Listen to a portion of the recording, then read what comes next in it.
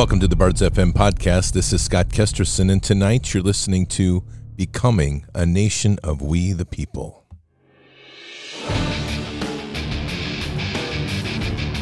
This war is real. Fighting is everything. Even though I walk through the valley of the shadow of death, I will fear no evil. Tempt not the righteous man to draw his sword. Conviction, righteousness, ruthlessness. To understand tolerance, you have to understand the line of intolerance. War is the teacher, soldiers are the students. They become the bards of war. Good evening, Patriots. Tonight, before we begin, we're just going to ask for a quiet moment while I read this. President Donald J. Trump's ex-wife, Ivana, passed away today. I'll just read his statement. I am very saddened to inform all of those that loved her, of which there are many, that Ivana Trump has passed away at her home in New York City. She was a wonderful, beautiful, and amazing woman who led a great and inspirational life. Her pride and joy were her three children, Donald Jr., Ivanka, and Eric. She was so proud of them, as we are so proud of her. Rest in peace, Ivana. Also, tonight, Duncan, our kilted Christian, will not be having a show tonight. He has lost somebody very special in his life. So please keep your prayers up for him. And sadly, this seems to be the time in which we live. Patriots, before we begin tonight, please take good care of your finances and make sure they're secure in very turbulent times. Patriots, we know the economy is in a mess, but you know it's never good? When your nation's supposed authority on economic policy completely misses the flashing red lights of impending inflation. Now, Treasury Secretary Janet Yellen has finally admitted, quote, there have been unanticipated and large shocks to the economy that have boosted energy and food prices and supply bottlenecks that affected our economy badly that I didn't at any time fully understand. What can we say? You know who understands the real threat of inflation? It's the people who have invested in gold and silver. And that's why we have Birch Gold. They're working with you to protect your savings from a highly turbulent economy by diversifying your 401k and IRA into gold, physical gold. And it's not too late for you to take action now. Text BARDS, B-A-R-D-S, to 989898 and get a free info kit on diversifying and protecting your savings with precious metals. With an A-plus rating with the Better Business Bureau, countless 5-star reviews, and thousands of satisfied customers, Birch Gold has the experts to help you. Text BARDS, B-A-R-D-S, to 989898 and get real help from Birch Gold today. Again, text BARDS to 989898 to claim your free, no-obligation info kit on protecting your savings with gold. Patriots, we have a real challenge in this time, obviously, in a nation that's deeply divided. And this isn't getting any better, as we find even today, as you would expect. The predictable left cannot miss an opportunity to try to throw some slander at President Trump, which they made some snarky comment today about the passing. I'm not going to read it. It's not worth the disparaging crap that they put out. But sadly, these are the types of people that have now migrated into the elite class of this nation. And it's something that we have to take very seriously in everything that we do. I'm going to play a 52-second piece here that on its surface, it's humorous. But when we get to the lower side of it, it declines into mudslinging and stupidity, which we have to stop because this is not going to heal us at all. Take a listen to this. Y'all do know that, right? Y'all know Beto's a fake Mexican. His name's Robert Francis. So is Ted Cruz, right? Well, he sure loves little boys, too. I'm a moron. Can you refute my argument? Can you refute my argument other than calling me names? You know something? Yeah, I did. Why don't you Google Robert Francis O'Rourke right now? Thank you. His name ain't Beto. We don't care. Because y'all are racist. The Democratic Party's the real racist. Yeah. That's what it is, baby. How's Biden doing? What did Trump do? Economy was great. I was making money. Right. You owe me gas money. Did you send him money? Come give me gas money, you commie. Come give me gas money, you commie. Hey, you dumb. He's an I don't care. Well, guess what? He's still a commie. He's still a communist, racist. God bless Donald Trump. This is the idol worship we've got to stop. Look, I appreciate the fact that there's people that don't want to hear the truth, and that's frustrating. But this sort of demonstration is not going to heal this nation. This is crap. And it's going to get a lot of hits on TikTok, and it's going to get a lot of people making a lot of slur comments. And this is the attitude that we have to be better than. This is falling down to their level. The same people that write snarky comments about President Trump's loss of his wife, we now become if we start to follow that behavior. This nation has a lot of rifts, and I'm going to touch on some of that tonight as we kind of set the conditions here. So let's take a look at where our world is. We've got a force feeding of us into a fourth industrial revolution. That's one of the real issues. We have a spiraling economy. That's a pretty real issue with increasing inflations. Our CPI is now at 9.1%. Real household inflation is pressing 30%. People are literally having to make choices between fuel, food, or rent. We're continuing to see an increase in homelessness. And there's an absolute disregard for anybody on the streets. We've turned numb as a nation while we have people running around, living on the streets, living in tents, living in squalor, and we're supposed to be a first world nation. We're living worse than a third world nation, and I've lived in one. We're falling, and it's not falling because of a government that's failing. That's a given. It's falling because we, the people, have lost our moral base. And instead of just listening to one another and having a conversation, we're slinging nonsense at each other, slinging slurs at each other, and continuing the rift. And guess who's laughing? The elites. They're laughing all the way to the bank. So let's take a little walk down our history a little bit. Take a look at some consequences of things. When the Pilgrims arrived in the United States, they established a 50-year peace treaty with the Native Americans. And it was a pretty amazing treaty.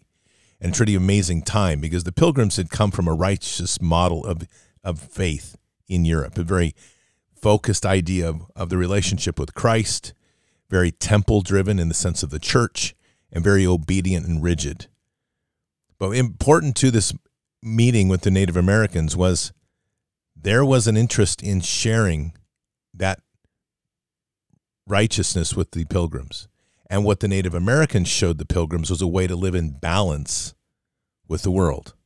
No, it didn't fit the industrial model that we see today, but that's because they lived differently.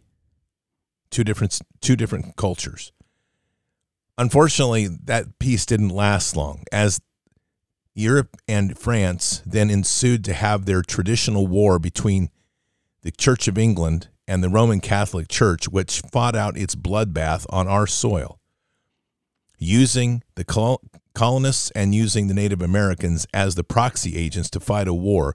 We saw an ensuing battle that continued well into the late 1800s, where the slaughter of the Native American culture became predominant. And by design, which every good ruling elite understands, if you can create a blood rift between people, it will last generations. And we've done nothing to heal it. As I say, we the people. We had one major attempt to bridge that space. And it's quite interesting because that happened with what we would consider today our first Special Forces unit, which was the Lewis and Clark expedition, which launched in March 23rd, 1806. And it was the Corps of Discovery expedition led by Lieutenant William Clark and Captain Meriwether Lewis. What's amazing is they went trained in language, they went trained in skills to survive, and part of their mission, which followed the Louisiana Purchase, which happened in 1803, was to explore trade routes to the west, among other things. And as we start to discover more, what's likely is what they were looking for were holdings of gold, which were rumored to be among the native tribes. Why would that be important? because we left the Revolutionary War indebted to England, obliged to pay the debt that they had incurred fighting us. And the only way we were going to get free was if we had gold to pay it, which we didn't have at that point in time, and which the expedition, which is interesting because there's parts of the Lewis and Clark expedition today that are still classified, and you can probably guess it had something to do with the gold. So they do the expedition, and yet these wars with the Native Americans continued. Some of it's skirmishes on the frontier because there's been this blood feud that has been started over the last 100+ years. And then we end up with the Civil War, which is an interesting thing here because that was started by Pike and his Masons. And you really look at the Civil War, and we've talked about this before. And what we end up with is a very interesting reality, which is that slave ownership, though it was an abhorrent practice, was not a predominant practice in the South. This, again, was a war between elites. It was a war between the northern industrial elites and the southern elites that enjoyed owning their slaves. And the two are just as sick, one each side. Because the northerners didn't really care about the fact that they had slaves. What they cared about was the fact they wanted to sell their mechanized farm machinery down to a southern area so that they could replace the slaves with mechanical machines. That was the real fight that ultimately settled into states' rights, and that got all messed up in and around the issue of slavery, which is the abhorrent practice that seemed to be pervasive here in our country. And so what ends up happening? We end up with two massive blood rifts.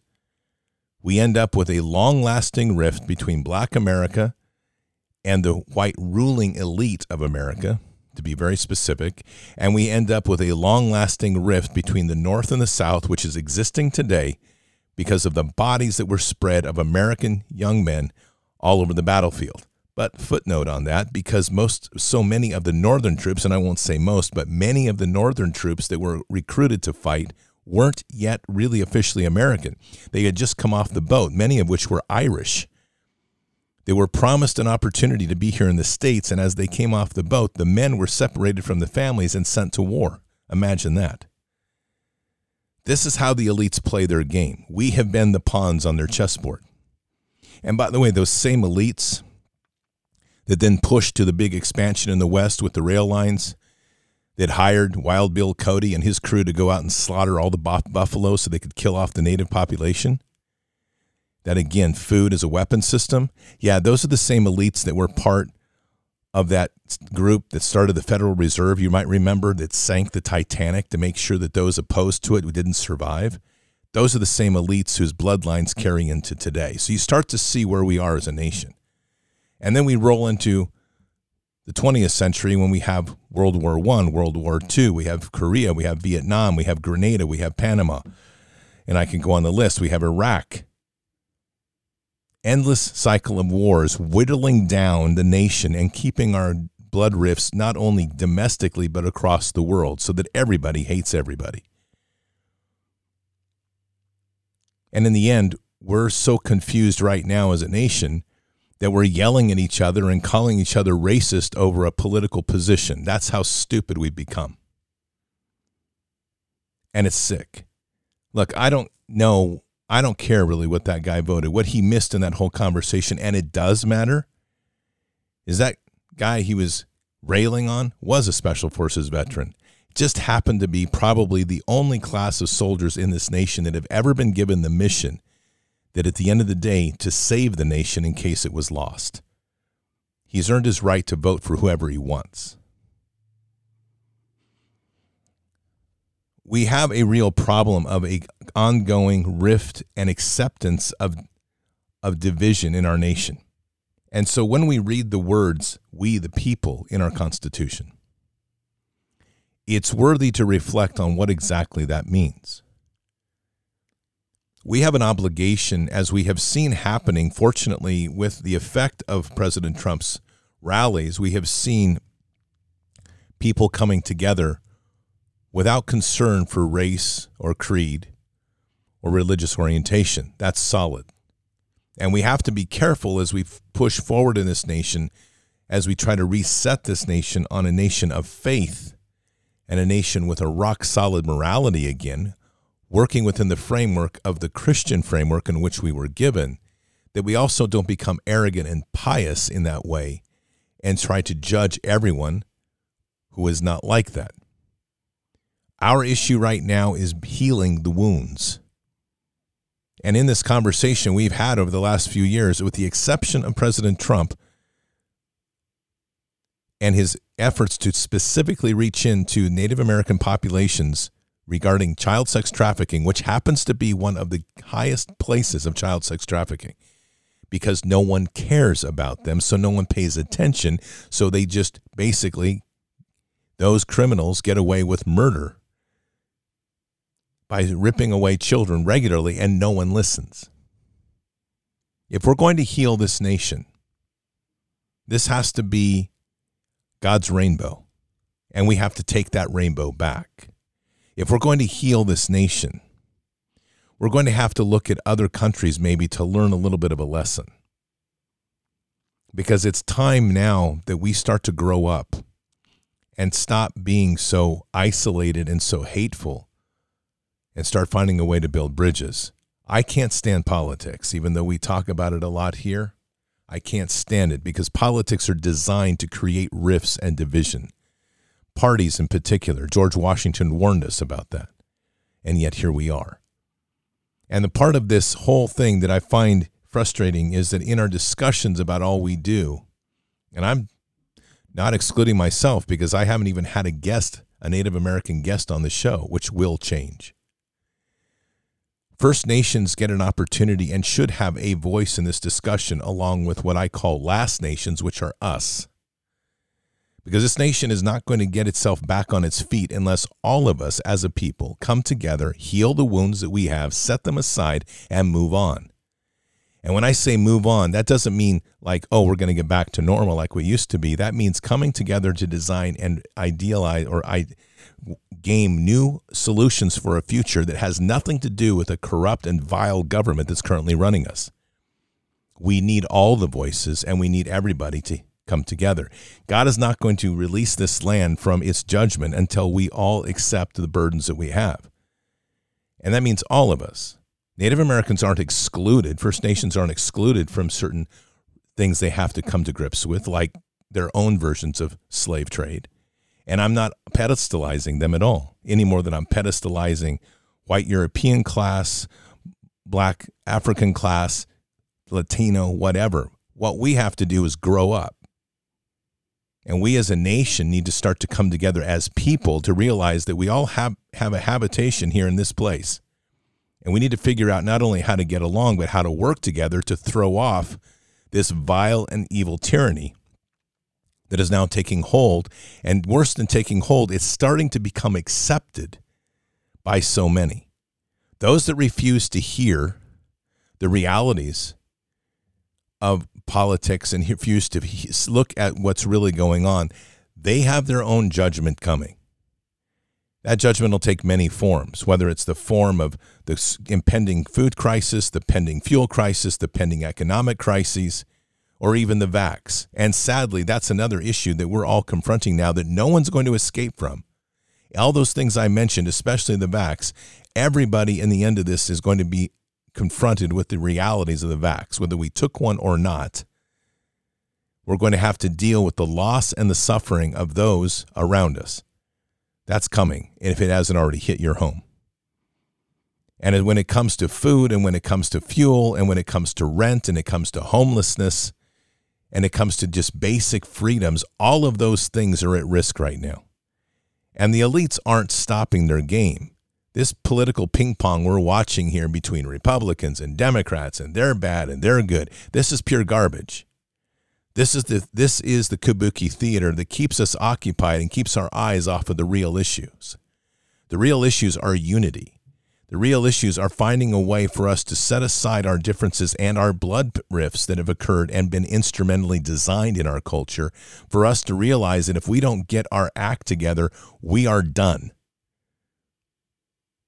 So while it's really great to talk about the plan and it's talking about all the great things that are happening and the patriots are in control, that's pretty much nonsense when it comes down to the ground level of the people. Because there still exists a ton of rifts and a ton of things that we have to get over. This train that they're doing at the World Economic Forum has, in metaphorical sense, left the station. The fourth industrial revolution is on the move. Take a listen to this piece on Sri Lanka. Here's part of why Sri Lankans are in revolt. The government, in another display of why government-controlled industry always fails, banned the use of synthetic fertilizers, a staple in the country, and ordered all 2 million farmers to go organic overnight. No choice, just do it. As could be expected, the result was catastrophic. Rice production fell by 20% immediately, forcing the country to import rice so its people didn't starve, even as prices jumped 50%. Their main export and source of foreign currency, tea, fell dramatically. On this road, estimates expect rice production to fall easily 35%, tea 50%, and corn 50%. This just doesn't work. Multiply this food production destruction across the globe and the world would starve. Perhaps that's what the elites want. These are the same extremist climate policies always pushed so hard onto nations by the likes of Bill Gates, Greta Thunberg, and the World Economic Forum. They tie compliance to financial aid and push nations into policies that destroy economies, prosperity, and independence. And other nations are ready to do the same. The Liberal Canadian government, for example, long ago promised a 30% reduction in fertilizer use as a starting point, when it's a major exporter of food to hungry nations the world over. These policies will destroy us and make us more dependent on government control.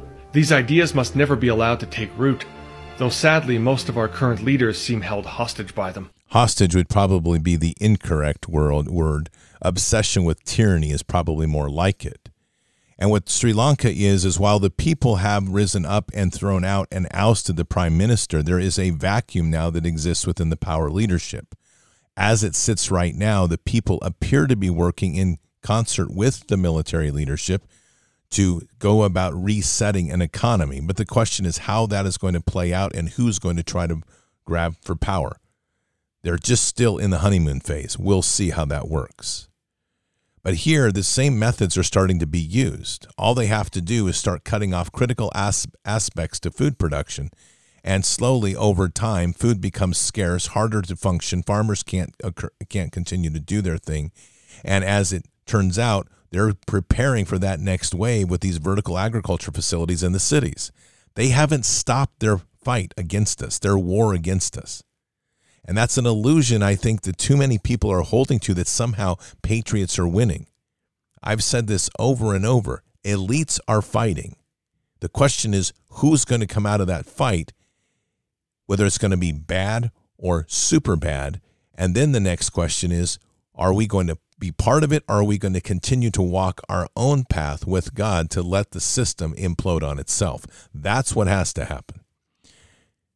Take a listen to this piece by Matt Walsh. I played this earlier today, but this is at the root, and how when you consider what he's going to say here, he's talking about a complete perspective on how transgenderism started. Listen to this. History is long. This is like 20 or 30 years it's been incubating. All of these pieces that are surfacing right now didn't just happen yesterday. They've been done over decades to infiltrate and to get deep in people's mindset, to change the beliefs, destroy the relationship with God, undermine the family, and turn people into willful slaves for the state. So he coined the terms gender role, gender identity, and sexual orientation. That was all him. He was a professor at York University, a professor at York University, recently published a book labeling John Money the man who invented gender. So suffice it to say, he was an extremely influential man, and anyone who propagates left-wing gender theory today is parroting the ideas of John Money, whether they know it or not, and most, as we've seen, do not. Now, that fact ought to trouble gender theory proponents because John Money was, among other things, a fraud, a quack, and a pedophile. In 1965, after a little boy named Bruce Reimer suffered a botched circumcision, Money convinced his parents to have him castrated and raised as a girl. Now, gender is just a construct, he told them, so it should be no problem turning him into a girl. They followed Money's advice, and they also brought Bruce and his twin brother, Brian. He had a twin brother, so this makes it a good case study. Two twin brothers. Gender's just a social construct. It's all environmental. So you raise this boy, give him a sex change when he's a baby, raise him as a girl, Should be no problem. He's a girl. Well, they also brought the two boys in for regular therapy sessions with Money, and Money would sometimes instruct the boys to disrobe and inspect each other's genitals. Sometimes they were made to simulate sex acts on each other. On at least one occasion, they disrobed and Money took pictures of them while naked. Never explained exactly why he did that, but maybe we can imagine. Money explained that this was all meant to be healthy sexual exploration for the boys, which he felt that he needed to witness and facilitate. Ultimately, Money was convinced that his project had been a smashing success. It was not. The female identity never took hold for Bruce because he wasn't a female. Eventually, he was told the truth. He decided to transition back to being a boy when he was about 13 or 14 years old. But his life and his brother's life had been destroyed. And when they were both, I think, in their 30s, one, the twin brother, had overdosed intentionally on antidepressants. And then Bruce went to, a couple of years later, to a grocery store parking lot with a sawed-off shotgun and shot himself in the head. Now, that is the story. That's the beginning of this story that you are all taught in school now. And he's the guy who invented it.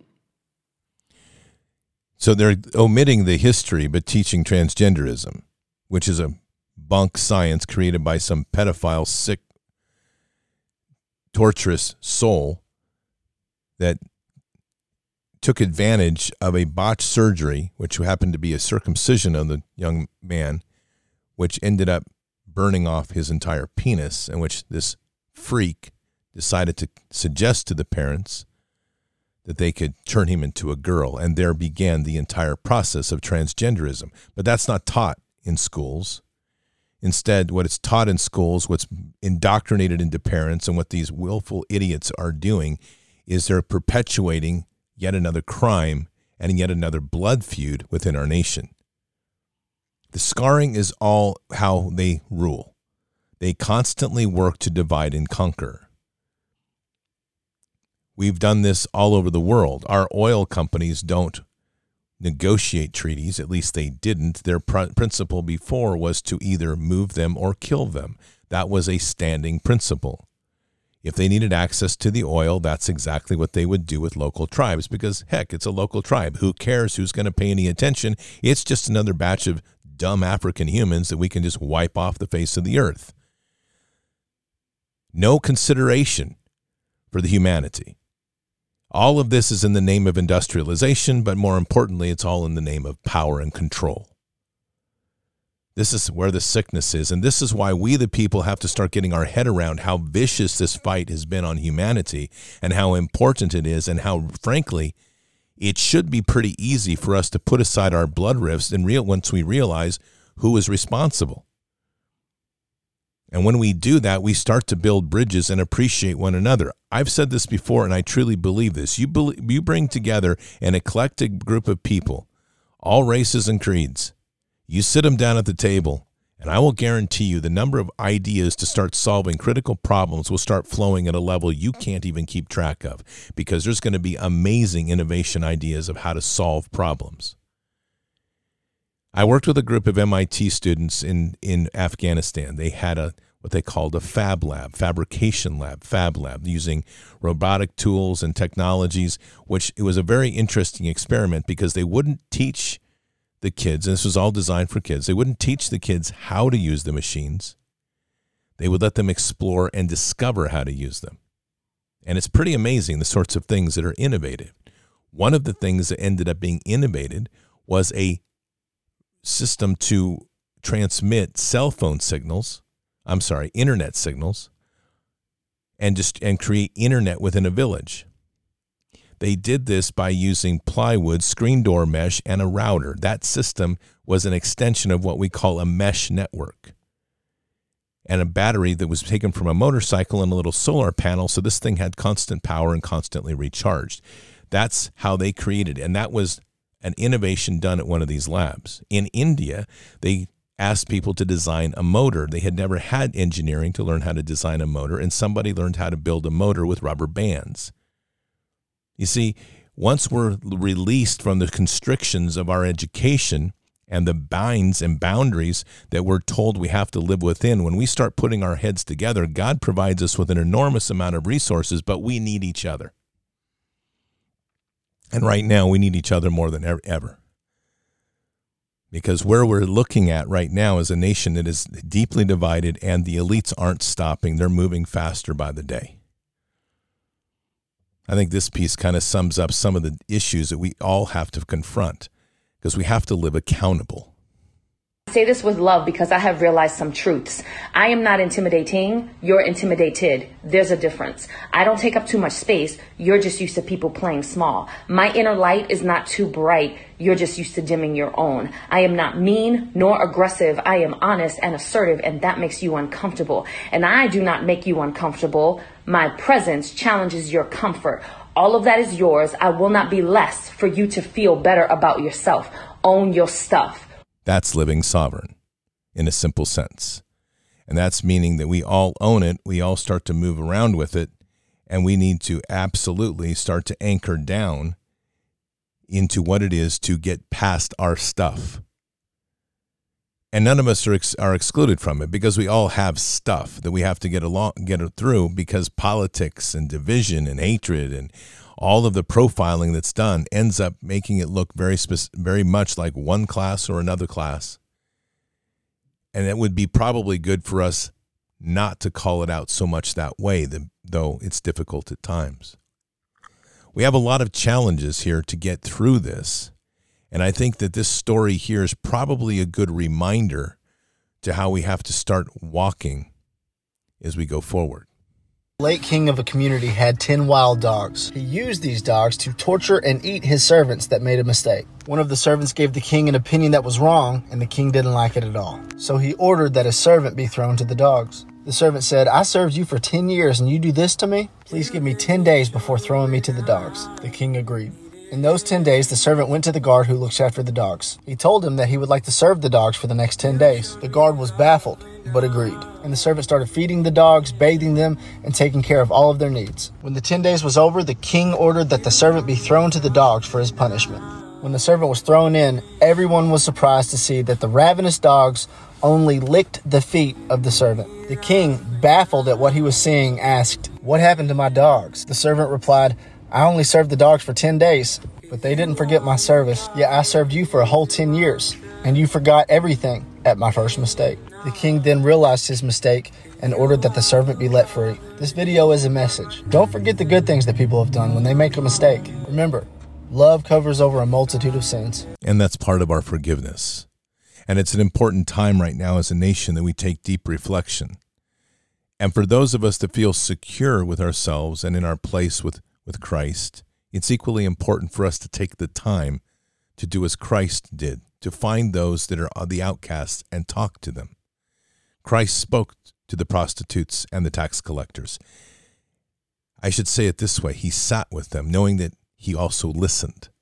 He didn't preach. He listened and he spoke. And I'm always fascinated at what those conversations would be like, because those would not be pleasant for most people today. In fact, they would be pretty coarse. They would probably have some pretty sordid jokes written within them. And it would be a different type of humor, a different type of discussion, different type of trials. You'd have to listen to different type of traumas. If you haven't done that, I would encourage you to reach out and try, because it's eye-opening when you do it.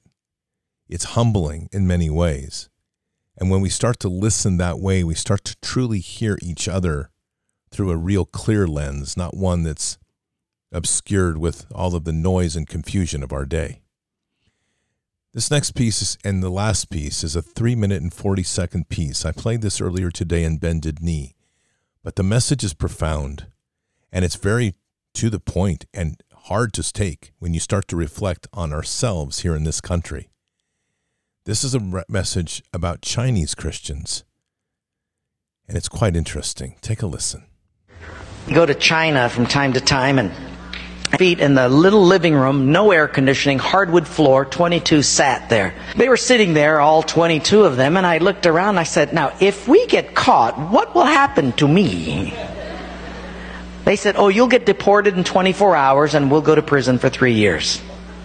I said, you're kidding. How many of you have been in prison for your faith? Out of 22, 18 raised their hands. I thought, no way.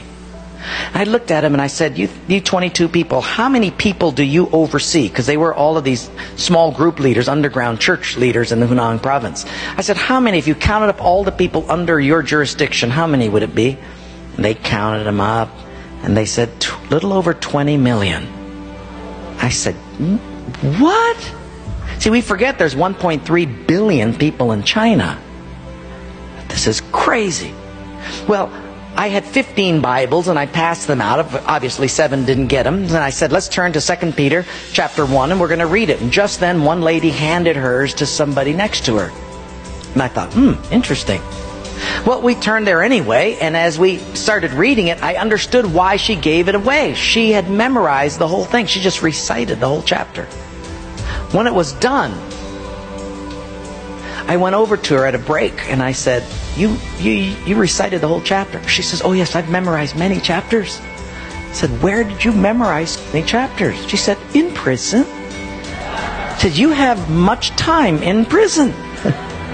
So I said, but don't they confiscate the Bible? And she said, yes. So people bring in scriptures written on pieces of paper and they bring it in. So I said, but then if they find that piece of paper on you, won't they confiscate that? She said, oh yes, that's why you memorize it as fast as you can. Because even though they can take the paper away, they can't take what's hidden in your heart. I thought, wow. Well, after 3 days, you fall in love with these people. And when it was done, I said, how can I pray for you? I'm going to go back to America. You guys have been just so wonderful. How can I pray for you? They said, Wayne, you guys can gather like this whenever you want to in America. We can't. Could you pray that one day we'll be just like you? And I looked at him and I said, I will not do that. Big incredulous eyes looked at me and they said, why? I said, because you guys rode a train for 13 hours to get here. In my country, if you've got to drive more than an hour, people don't come. You sat on a wooden floor for 3 days. In my country, if people have to sit more than 40 minutes, they leave. You sat not only here for 3 days on a hard wooden floor, but you did it without air conditioning. In my country, if it's not padded pews and air conditioning, people don't often come back. In my country, we have an average of 2 Bibles per family. We don't read any of them.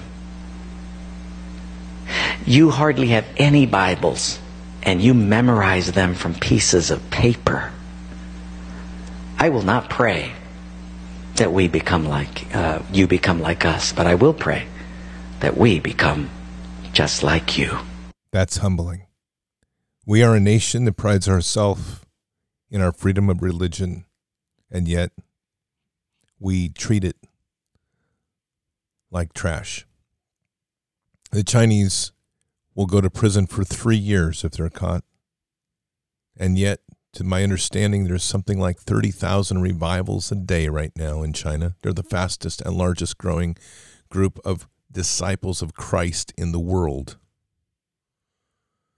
And they're the ones that are under the most persecution. We complain about our churches closing under COVID, and instead of organizing at home and starting mass movements, we go home and complain and turn on the TV and watch football, baseball, or the latest soap opera. Patriots, our rifts are deep. Our blood rifts are real. China has more. They've only been around a few thousand years of more vicious fighting and more torturous tyrannies than we could possibly imagine.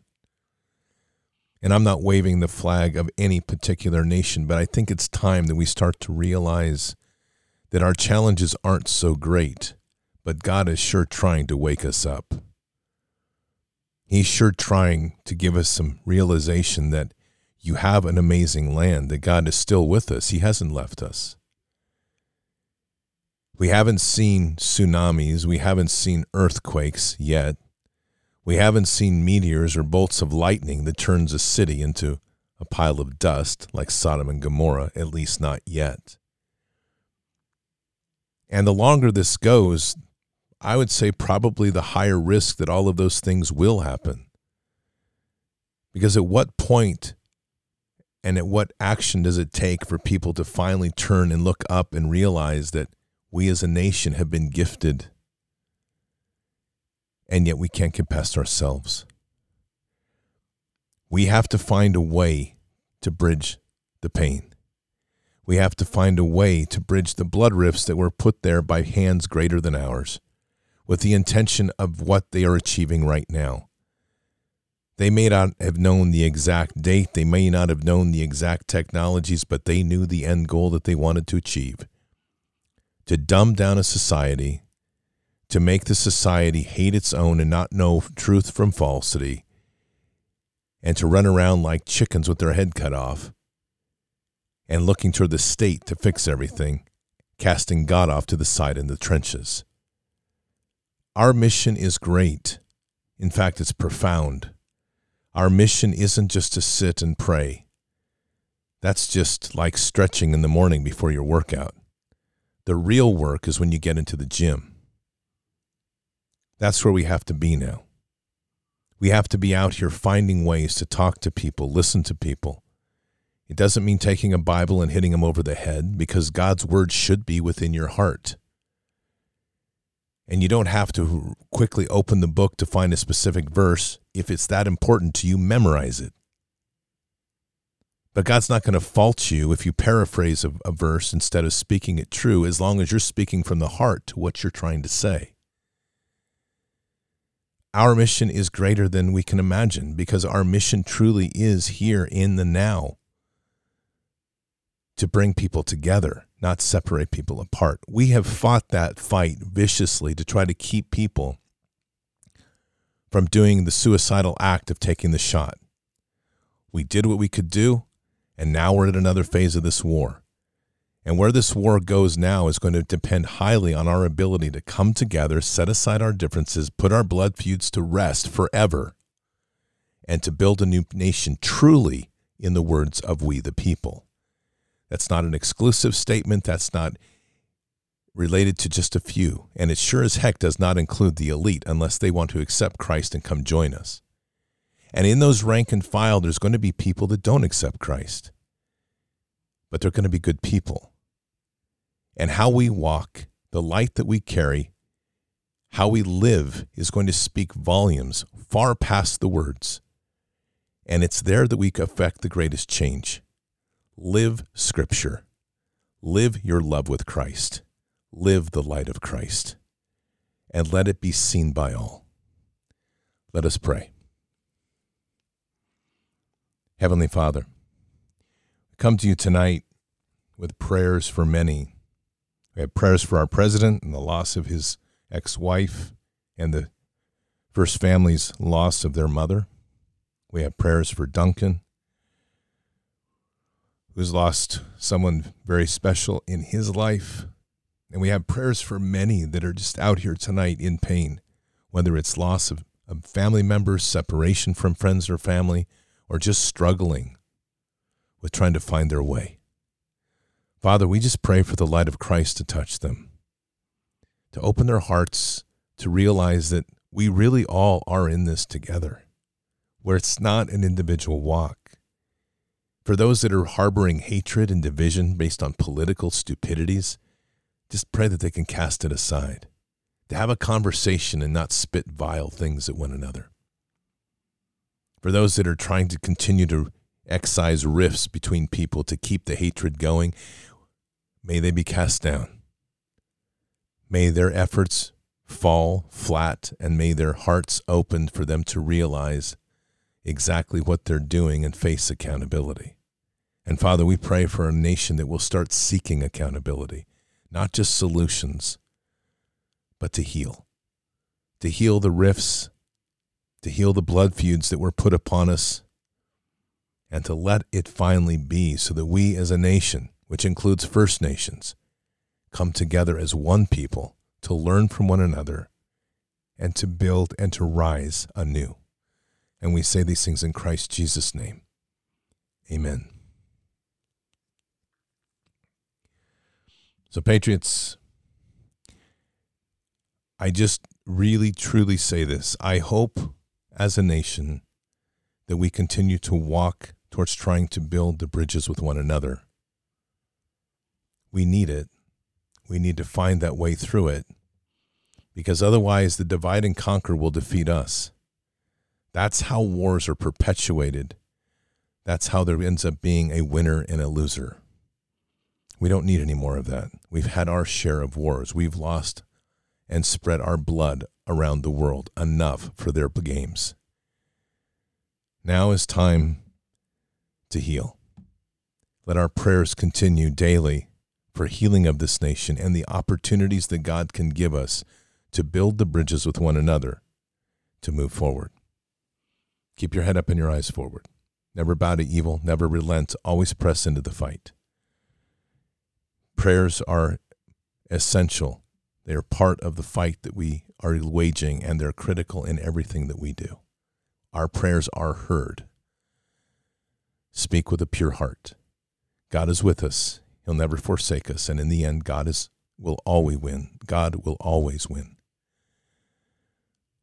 But we are here in this time and in this place for just such a time as this. We've got one shot at this. We're at war. Walk boldly and fearlessly with Christ. Occupy the land. Expand the kingdom. Mission forward. Patriots, I'll see you tonight for Fishers of Men. Until then, or until the next time.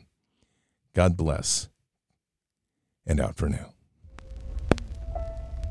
We shall pay any price, bear any burden, meet any hardship, support any friend, oppose any foe, to assure the survival and the success of liberty.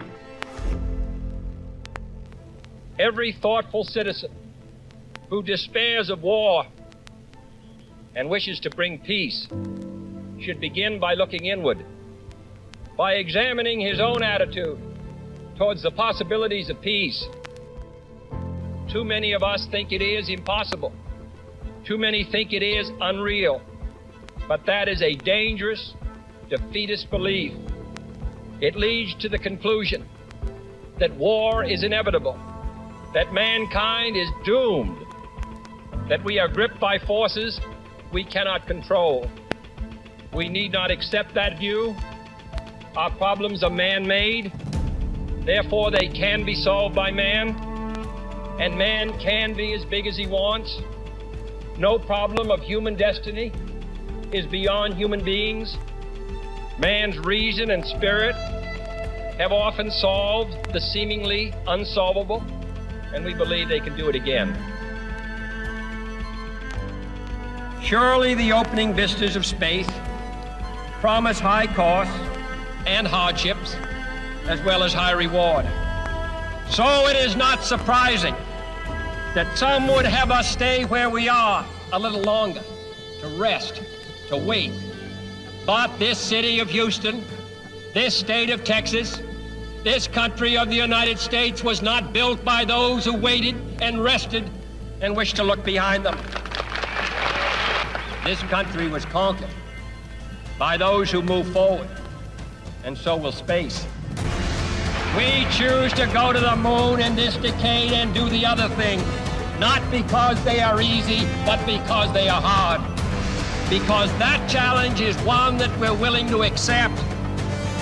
The energy, the faith, the devotion which we bring to this endeavor will light our country and all who serve it. And so, my fellow Americans, ask not what your country can do for you. Ask what you can do for your country.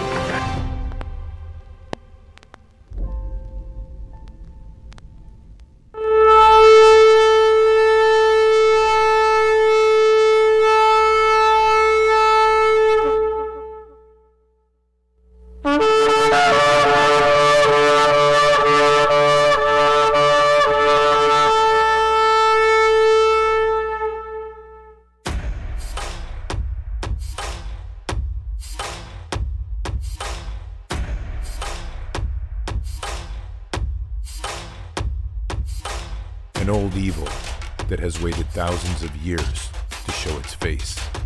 It has only one intent: to destroy God's light and to enslave. It has no scruples. It has no rules but one: to win at any cost. But we will never bow, for we are the remnant that will hold the line. This is war. We fight. We push. We climb. We never give in. We become the nightmare that evil didn't know could exist. We pray. We stand. We live by the words, "In God we trust." We fear nothing. We are the light that can never be extinguished. We are patriots. We are the digital army that will help deliver God's wrath.